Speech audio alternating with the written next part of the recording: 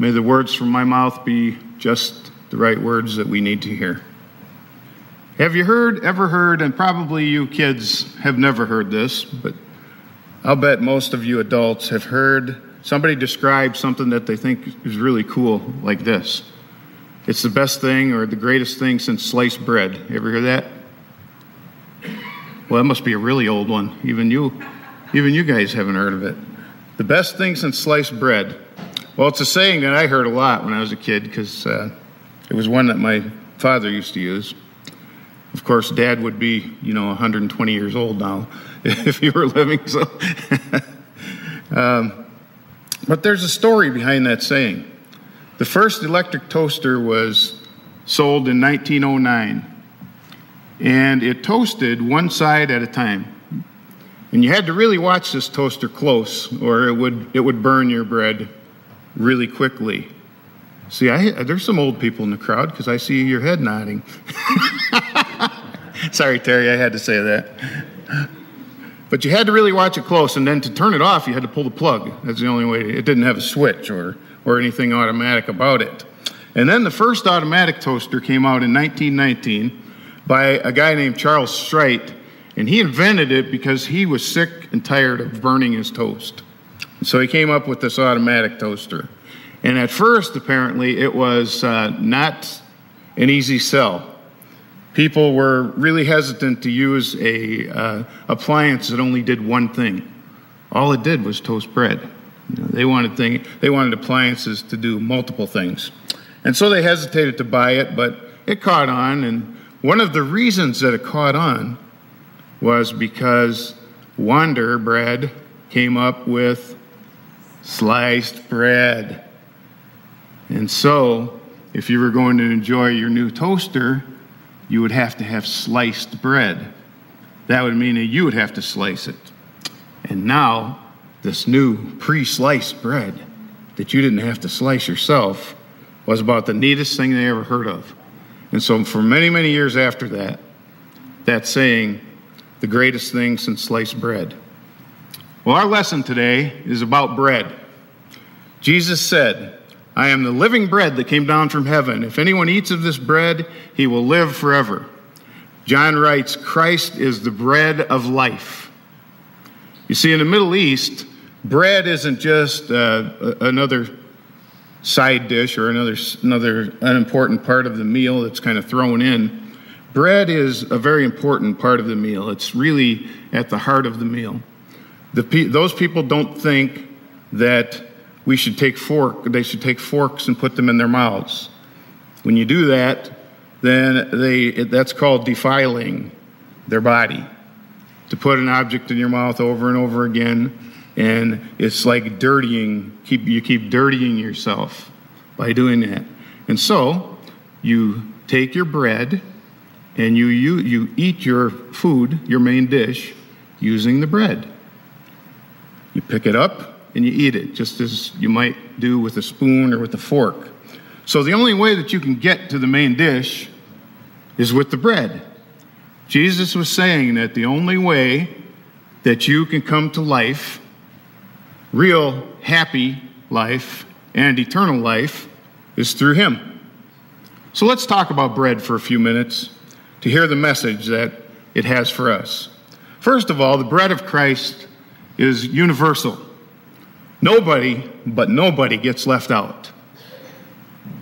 There are some who believe that there's something exclusive about the bread of Christ, and that you have to do certain things to receive it. Jesus said, if anyone eats of this bread, they will live forever. Now, I don't know about you, but anyone, to me, sounds like anyone. No restriction on the kind of person that Jesus invites to the table. We're going to have communion shortly. When we do, keep these things in mind. It makes no difference who you are. It makes no difference what you've done. It makes no difference where you're from. It makes no difference how you got here. You are just as important as the next person. There was an organization that sent out a group of translators to a small remote tribe in South America. And as they were translating the Bible into this tribe's language, they came to this part where Jesus says in John, "I am the bread of life." And they learned that in their language, there was no such word as bread. They didn't use bread. Rather, they used bananas as their main staple. And so they translated in their language, Jesus said, "I am the banana of life." Now that sounds silly to us, but to them, it was very true.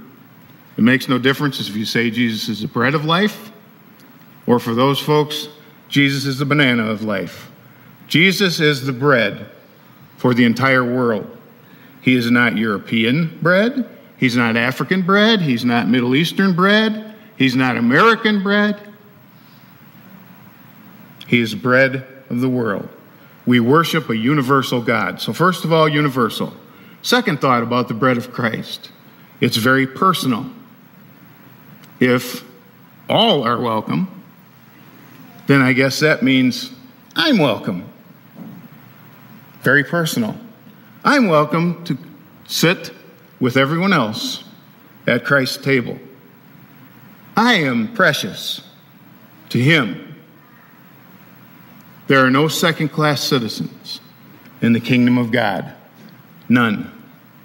Jesus never forgets any of us. His love is universal, and yet it's extremely personal at the same time. He's bread for a hungry world. He's bread for your life. He's bread for mine. The bread that Christ offers is universal and personal. The bread of Christ is also communal. Certainly, the bread that Jesus gives us is a personal thing, and we rejoice because it is. We're accepted by God. The Spirit lives inside of us, prompting us to do what's right. But that experience doesn't happen alone in isolation. You and I are part of a community. We're part of a Christian community. We're part of a human community. And then when we read on in the 6th chapter of John, we hear Christ say, "I tell you the truth, unless you eat the flesh of the Son of Man and drink his blood, you have no life in him." Here he's talking about the Holy Sacrament that is offered right here and in many other churches. The bread is personal, but it's also communal, part of a community. It is the bread of God's people, the strength we draw from sitting together at the table is partly because we join our spirits together as followers of Christ, as his disciples. We are the body of Christ. Read the scriptures and you will agree that Christian faith is not to be lived alone. It is not a faith for loners. We are a part of a holy fellowship, part of a big, big, big church, a big, big, big family called humans. Ben Weir was a Presbyterian missionary who was held hostage a long time in Lebanon. You might remember that name. And he talks about, in one of his writings, worshiping in prison. He said that every Saturday night he would save a piece of bread from his dinner, and then on Sunday morning he would eat that piece of bread in celebration. And he said he would feel so moved by the sense of communing with God's people all over the world, even though he was in that little cell all by himself. Even in prison, he found a way to celebrate being in the presence of God and the unity that comes from knowing that there were millions of others who were taking part in that communion that same day. The bread of Christ is universal, but it's also personal. It's personal, but it's also communal. The bread of Christ is also both time sensitive and it's eternal. I like that phrase. time sensitive. When we go to the store, we see codes stamped onto products that we buy at the grocery store. And it'll say something like, sell before September 1st, 2021. And we pay attention to those codes. We don't want sour milk. We don't want stale bread. Well, the bread of Christ is time sensitive as well. Scholars tell us that when Jesus told us to pray in the Lord's Prayer, he told us to pray for daily bread.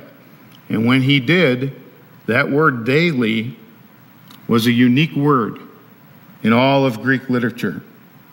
The word is not found in classical Greek. It's also not found anywhere else in the New Testament Greek. Some people thought that Matthew made up the word when he wrote it. Until 1947, when they found the Dead Sea Scrolls, and among all the shards of pottery and all the scraps of paper and all that stuff was a shopping list. Probably a housewife's note of what she needed from the market. And Jesus' word, that same word, for daily, was on the list. We can say it was a sort of a category, something that she needed to buy every day at the market. There were no preservatives in those days, and so bread needed to be baked every day because it would get moldy the very next day in the arid and damp climate that they lived in. And so Jesus says to us, we need to depend on him daily. That same word. I think it's wonderful that they found that. Do you see the wonderful paradoxes here? A paradox is something that sort of, it sounds like it doesn't make sense at first, but then when you really think about it, it makes sense. Things like, can't live with you, can't live without you. Some of you are probably familiar with that one, right? Or less is more. You know, at first it doesn't make sense, but then when you think it through, and when you break it down, it begins to reveal some truth to you. Well, universal, yet personal. That's one paradox. Personal, yet communal, part of the community. Time sensitive, yet eternal. Jesus says that even though the bread he gives us is eternal, it needs to be gathered daily. And this brings me to the final paradox. The bread of Christ is to be kept, and it's also to be given away. The bread of Christ gives us great strength, so we don't want to lose it. We don't want to misplace it. At the same time, God wants us to give it away. There was a German soldier during World War I whose job was to capture enemy soldiers for interrogation. And it was trench warfare in those days. There'd be one side lined up in their trenches, then there'd be a section called no man's land, and then there'd be the other army from the other side facing toward one another. And his job was to sneak over through no man's land, climb into the trench of the enemy, capture them, and bring them back for interrogation. That sounded like a dangerous job. Well, he went there. He went one day. He snuck through the enemy's line, or through the no man's land, got up to the enemy's line, jumped in the trench, and there sat an enemy soldier eating, having a sandwich. He was surprised, of course, and he was easy to capture because he didn't even have a weapon in his hand. And there he was. He didn't know what to do next. And then something very sacred happened. Something I would call a God moment, a Holy Spirit moment. He gave his enemy some of his bread, some of his food. The enemy soldier was so touched by this gift that he couldn't complete his mission. He left the trench, he recrossed no man's land, and he went back to his army. There's a message here for us. And here it is. The bread of Christ is not to be hoarded. It's to be shared with the world.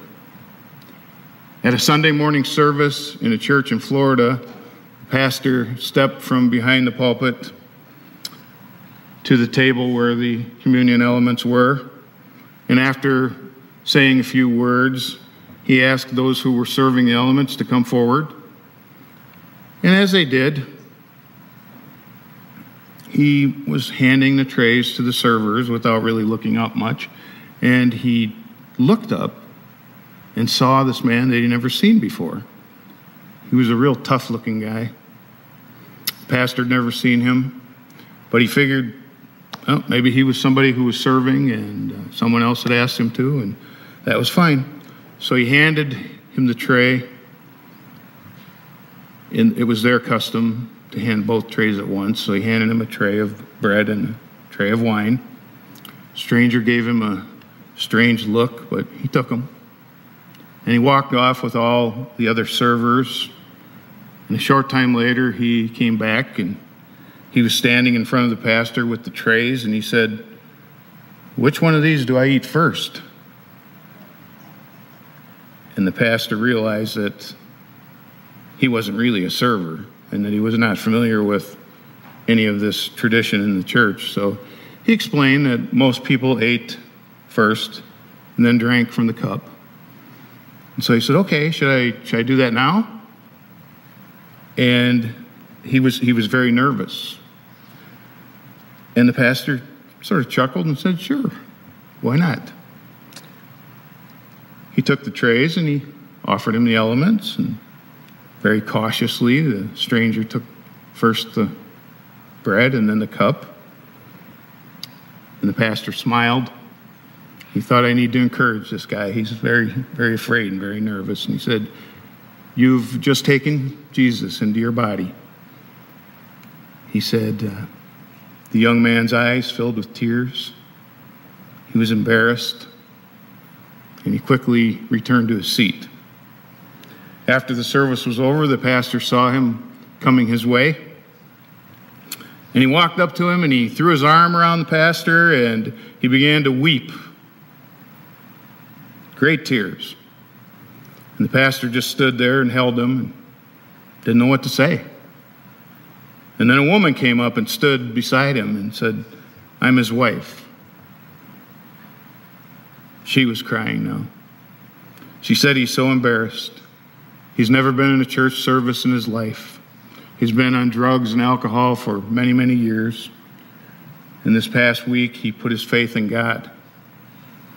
And he asked me if he could come to the service with me.